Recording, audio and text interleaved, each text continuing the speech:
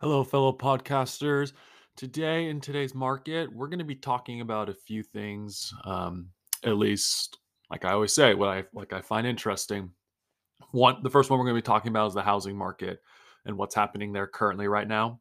We'll get into Netflix as well, and then the war that's happening with Twitter and Elon Musk currently on the most recent update on that. And if we have time towards the end, we'll be able to talk about the Russian ruble by any chance as well. But before we begin today's podcast, I need to remind you all that I am not a financial advisor in any way, shape, or form. Everything I express here in this podcast is my own personal opinion. I cannot give you financial advice in any way, shape, or form. Please talk to your own professional and financial advisor about any investing advice should any of these topics come up in this conversation today. That being said, let's begin with the first one, the housing market. According to Reuters, to begin, US existing home sales fall further as house prices hit record high. In Washington, U.S. home sales dropped to the lowest level in nearly 2 years in March, as house prices raced to a record high and could decline further with mortgage rates hitting 5%. The report from the National Association of Realtors on Wednesday also showed the drop in sales in February was much steeper than initially thought. Even with home sales reverting back to the pre pandemic level, the housing market remains hot. Homes in March typically stayed on the market for only 17 days, and the share of all cash sales was the largest in 8 years. For the best chance of success, home shoppers should have cash offers ready, and they should have lock in mortgage rates as they're expected to keep rising, said Robert Frick, corporate economist at Naval Federal Credit Union in Vienna, Virginia. Existing home sales dropped 2.7% as a seasonal adjustment annual rate of 5.770 million. Correction, 5.77 million units last month, the lowest level since June of 2020.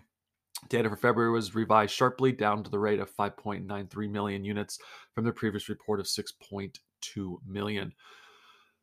March sales mostly reflect the closing of contracts signed 2 or 3 months ago when the 30 fixed-year rate mortgage was below 4%. Economics polls by Reuters had forecast sales would decrease to a rate of 5.8 million units. Sales fell in the Northeast, South, and Midwest. They were unchanged in the West. It's going to get interesting with the housing market currently. In fact, talking to some people in the housing market currently, it's kind of crazy right now for them, just for how hot the housing market is. And they keep telling me that they can't keep up sometimes with the demand for housing. So it's going to be interesting to see what happens with this housing market. The article goes on later to say the Federal Reserve in March raised its policy interest rates by 25 basis points, the first hike rate in more than 3 years, as the U.S. central bank battles surging inflation. Economics expect the Fed rate by 50 basis points next month, and soon the trimming its asset portfolio. Here's the thing. I don't think the Federal Reserve has as much say currently right now as they keep telling us they have. I mean, they have to do something, but at the same time, there's too much money potentially being printed right now, and which is just going to cause inflation to happen in everything, whether it's in stocks or in the housing market. I mean, everything's going up in prices currently. The article goes on about the tight market. The housing market is the sector of the economy most sensitive to interest rates. But with low inventory, economics believe higher borrowing costs will have moderate impact on demand. While single family home building and permits fell in March, both remained at high levels. The inventory of single family housing under construction was the highest since November 2006. Government data showed on Tuesday. Still, owning a home is becoming unaffordable for many Americans. The median existing house price jumped 50% from a year earlier to an all time high at $375,300 in March. Sales remain concentrated in the upper prices end of the market. The South, which has experienced increase in migration from other parts of the country, recorded big price gains. There was a previous 950,000 previous owned homes on the market in March, up 11.8% from February, but down 9.5% from a year ago. At March sales pace, it would take 2 months to exhaust the current inventory, down from 2.1 months a year ago. A 6 or 7 month supply is viewed as a healthy balance between supply and demand. The article goes on to say that properties typically remained on the market for 17 days last month, which we just talked about earlier in this article. First-time buyers accounted for 30% of sales last month, up from 29% in February, down from 32% from a year ago. Economics and realtors say 40% share of first-time buyers is needed for a robust housing market. All cash sales made up for 28% of transactions in March, the most since July of 2014. That was up from 25% in February and 23% in March in 2001. Individual investors or second home time buyers who account for many cash sales bought 18% of homes in March, up from 50% from a year ago. I have a hard time believing that these all cash purchases are from her first time buyers. I mean, it could be happening, but I mean, here's the thing. The housing market is going to get super tight, and I feel sorry for anyone who's potentially trying to look into get into a house currently, because now you're having to compete for less than 17 days to get a house. And obviously, if you're having to do with investment firms that are buying houses too, that's another issue you could be facing as well. Housing market is going to be very interesting to watch these next couple months because, like I said, housing market's getting super tight right now. And even the realtors who I currently talk to in my own personal life are saying just how crazy the housing market's becoming right now. In fact, I have one guy even saying right now that he is currently saving up on cash because he believes there's a bubble in the making. And I'm not trying to be doom or gloom situation here, but if he, I mean, it's just one guy obviously, but it's just something interesting to think about because it, if the housing market is as tight as everyone keeps saying, and with inflation here, that means housing prices are going to go up, and if interest rates going to go up as well, it's going to get very interesting to see how things look once the Federal Reserve tries to raise interest rates and stuff. So we got to keep an eye on the housing sector because if the housing sector pops again, that's going to be a truly a big mess in the making. Pretty much like it was back in 2008 when the housing market crashed, but it can't be hopefully not that insane. Speaking of bad days ahead, Netflix best days are behind it, says analyst who predicted the stock crash. Shares of Netflix, of the streaming giant, crashed nearly 40% on Wednesday as the company uncorked another disappointing quarter, sparking fresh worry on the street about future growth potential. I think its best days are behind it, said Tim Nolan. Nolan is one of the few analysts on Wall Street to downgrade Netflix shares ahead of the company's latest results, and Nolan's call looks to be spot on. Here's how Netflix performed compared to Wall Street analysts' estimates. Their revenue was $7.87 billion versus $7.95 billion, which was expected from Wall Street. Earnings per share is at $3.53 versus expected $2.91. Year over year was supposed to be $3.75. I also forgot to mention the revenue part is supposed to be $7.16 billion year over year. Net subscribers down 200,000 versus plus 2.51 million expected, 3.98 million year over year. Here's the thing with Netflix, okay? And this is something I've been thinking about for a while with Netflix, since Netflix has been one of the most talked about stocks for the last few years. In fact, it's part of what Jim Cramer used to call the FANG stock, which is Facebook, Alphabet, Netflix, and Google. Netflix can only have so much growth behind it. Netflix growth comes from subscriptions, okay? And subscriptions can be a good thing or a bad thing based off if you actually are producing content. The thing is, though, is a lot of competitors are finally catching up. You have Disney who released their own thing, HBO released their own thing, Paramount released their own thing. And so the original goal of Netflix was to get away from cable. Now, if you're someone who owns multiple apps for this, you're now virtually almost paying for cable now. I personally see a world soon where your personality is going to be dictated based off the apps that you currently have on your phone. And if you think about it, right, a lot of people, they do love Disney currently right now. I think Disney is a decent bet, but Disney might have its own problems in the future. But we can talk about that in a later podcast. But Netflix in particular, their competitive advantage is virtually gone. Netflix needs to find a new way for growth. And what ways can they go, to be honest? I mean, you could go down the video game route if you really wanted to, but I don't see how video games are going to help with the Netflix platform.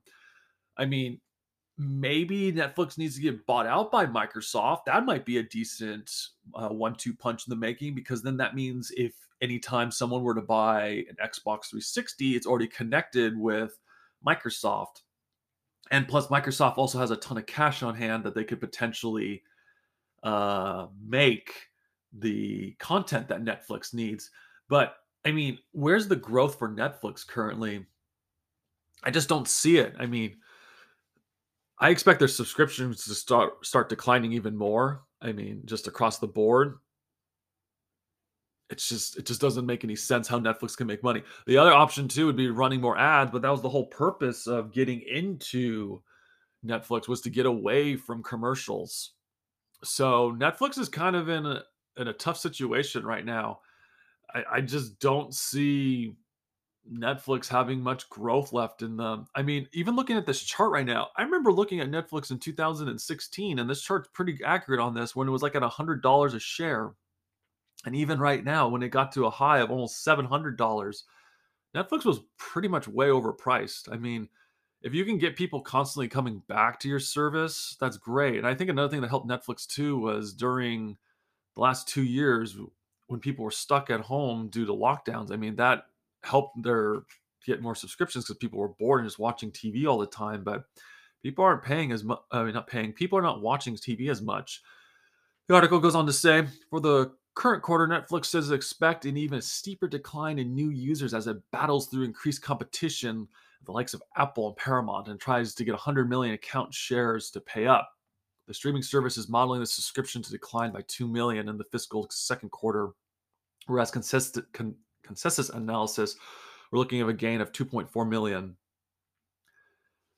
I'd personally stay away from Netflix stock. I think Netflix is done.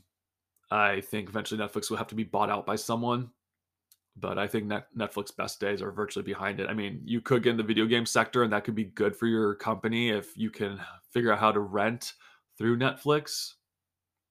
I just think Netflix best days are virtually behind it. So I personally would avoid the stock at all costs, but that's just me though in general. Maybe you guys have a different opinion. If you do, you can pretty much comment below, but that's just my opinion. On to Elon Musk and Twitter now. Musk tweets cryptic phrase days after Twitter takeover offer. Billionaire entrepreneur Elon Musk tweeted a series of dashes for a missing word, followed by "is the night" days after he offered to buy Twitter Inc. for $43 billion. The offer from Musk, who has hinted at a possibility of a hostile bid, has promoted the social media company to adopt a poisonous pill to protect itself. Musk, who is the chief executive of electric vehicle maker Tesla, on Monday tweeted, "Love Me Tender," as an Elvis Presley song, after Twitter opted for a plan to sell shares at a discount to prevent any attempt by the stakeholder to amass a stake more than 50%. Musk currently has a 9.1% stake. The New York Post on Tuesday reported Musk was willing to invest between $10 billion and $15 billion of his own money to take Twitter private, citing two sources familiar with the matter. The billionaire, who is Twitter's second biggest shareholder, is planning to launch a tender offer in about 10 days and has tapped Morgan Stanley to raise another $10 billion in debt, according to the report. Musk may also be willing to borrow against his current stake if necessary, a move that could possibly raise several billion additional dollars, according to New York Post report. Twitter declined to comment. Tesla did not immediately respond to Reuters' request for a comment from Musk. This battle is not going to be done anytime soon between Twitter and Elon Musk. It's almost like the Procter and Gamble one that happened a few years ago, which I can't remember who was the guy who was trying to take over Procter and Gamble, but he virtually forced himself onto the board, and then he helped turn around Procter and Gamble. I'm blanking on his name right now, but currently, I mean, there are some forces behind here right now that, at least in my opinion, that are trying everything they can to make sure that Elon Musk doesn't take over. I mean, when Jeff Bezos bought the Washington Post a few years back, no one seemed to bat an eye. So what's the difference with Twitter right now? Well, times pretty much have changed a little bit, and I guess now they don't want the billionaires to be taking over things, but this is going to still get really, really messy. And if I were a Twitter shareholder right now, I'd be observing what the board is doing and trying to figure out what they're trying to do.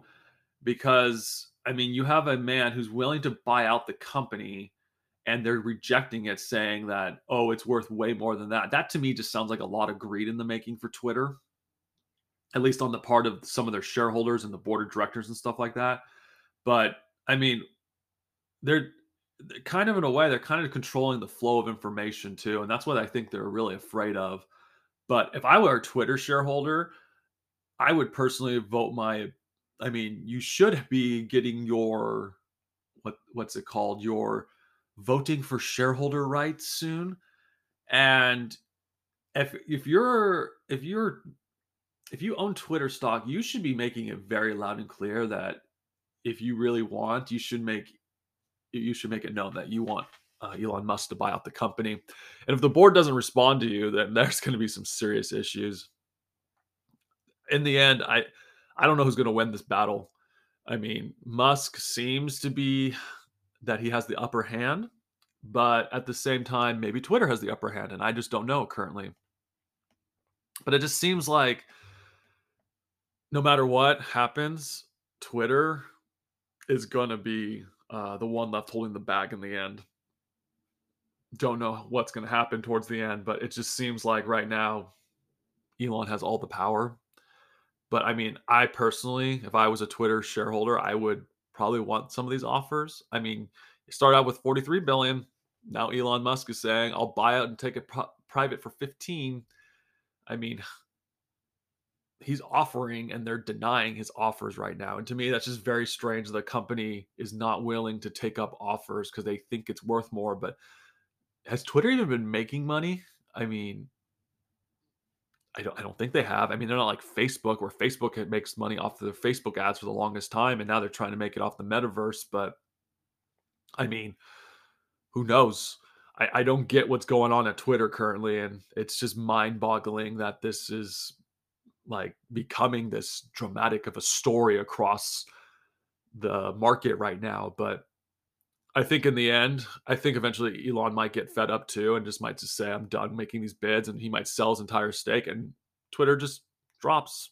And there's going to be a lot of angry shareholders at that point on Twitter. So it's going to be interesting to see how this all plays out when it's all said and done. I'd personally keep an eye on that, guys, because it's just going to get extremely interesting to see what happens. Final news story that we're going to be covering today. Panicked Russians withdrew 9.8 billion in FX from banks in March. Russian households withdrew foreign currency worth 9.8 billion from their accounts in March, and banks cut new corporate lending by around one-third. The central bank said on Wednesday, as Western sanctions over events in Ukraine spooked consumers. The quarter was difficult, to put it bluntly. It's a very worrying and certain moments, but most importantly, the situation managed to stabilize, said Alexandra, director of the Central Banking Regulation Analysis Department. The banking sector faced significant outflow of the population funds at the end of February, said. People took money out of their accounts in a panic, fearing for their safety. Funds held in deposits fell by 1.2 trillion rubles, which is about 14.72 billion, I guess, in US dollars. In February, the bank said in a monthly report of the development of the Russian bank sector that the decline continued in March with outflows of 236 billion rubles. In contrast, the previous report in the series, the central bank did not disclose banking sector profits. An economic rebound that revived loans growth and boosted interest in real estate assets saw Russian banks make a record 2.4 trillion rubles of profit last year, but the consequences of Russia's actions in Ukraine may have made any repeat unlikely. Consumer lending fell by 1.9% in March as the banking sector took a hit from emergency rate hike by the central banking. Rising prices squeezed customers, disposable incomes, and uncertainty about employment prospects spread, the bank said. The central bank more than doubled its key interest rates to 20% on February 28th as the first wave of sanctions hit, before trimming to 17% on April 8th. It's expected to lower it further as the next board meeting is on April 29th. And finally, on this news article, it says mortgage loans volume increased by 2.1% in March to around 30 billion rubles, which the central bank put down to the state-run mortgage programming. Here's the thing, at least in my honest opinion, I've heard the rubles virtually bounce back. And some of these sanctions that the US has been putting on Russia, I mean, from what I'm reading, and this would have to be more dived into, Russia's economy runs around oil and natural gas. It's not like the US where it's electronics. At least that's what I've been hearing and reading. Russia, to me, right now, this is just complete fear, but it also gives you an understanding of human nature when fear is happening currently right now. But at the same time, I don't know how much I believe this report that Russians would be freaking out this much to pull this money out. I mean, the war isn't happening on their soil, at least not yet. It's happening in Ukraine. And it might also be that they were fearing that the banks would force them not to be able to pull money out as well, which is understandable because that kind of happened in the Great Depression when the market crashed in the United States. But it's still an interesting thought to think that you had this many Russians pulling money out of their accounts in general. But I'm also curious to know because they're claiming in this article that Russia's banks won't be able to make as much money. I kind of beg to differ on that. And the reason I think it's going to be a little bit different is I personally believe currently right now, the more the global economy isolates Russia, the more Russia starts turning to China. Now, obviously, yesterday we spoke about how China's city, Shanghai, was shut down because of COVID, because of the zero COVID policy. But I believe that eventually China is going to realize that shutting down their entire economy isn't the smartest thing in the world. They're going to want more oil. That was another thing we talked about, I think, a day or two ago, was the fact that uh, China wasn't refining as much oil, but Russia does have a ton of oil on hand, and China's going to be in demand for oil. I honestly believe, and it's just like I said, this is just my honest opinion. I think Russia's going to end up selling more oil to China in the end. And I think Russia's banking sector is going to be completely fine, to be honest, because they're going to be selling oil to China because China doesn't care. China wants oil because they have to be able to meet the demand for their population and the growth that they're trying to get right now. I also think if it comes to desperate measures as well, I think other countries are going to accept Russian oil no matter what. I mean, you might have countries in the Middle East that might accept it too. I think even India might accept them as well, but the fact that Russia and China are right next to each other, it gives me an idea that potentially Russia is going to be fine when it comes to making money in their banking sector. But that's just my opinion. So I think this is something we need to keep an eye out for to see what happens to Russia and the ruble going forward, because it just seems like they're going to be able to be fine if they can keep selling their oil to China. But like I said, that's just my own personal opinion. And my opinions can be completely wrong. Maybe in a few months we find out that the ruble is struggling because their entire economy is struggling as well. Who knows? Like I said, just my own thoughts and opinions. Thanks today, guys, for listening to today's podcast. I mean, some crazy stuff happening in the markets between the housing, what's happening with Netflix and Twitter, and obviously with the Russian ruble right now. But man, market just extremely fascinating at this time right now. And these are just things we got to keep an eye out for just so that we can know what to do with our money when the time comes, when we have to make our own financial decisions. So, with that being said, guys, thank you for listening to today's podcast. I'd like to remind you all that I am not a professional advisor in any way, shape, or form. This whole podcast is for entertainment purposes only. Please talk to your own financial advisor when dealing with financial matters of your own choosing.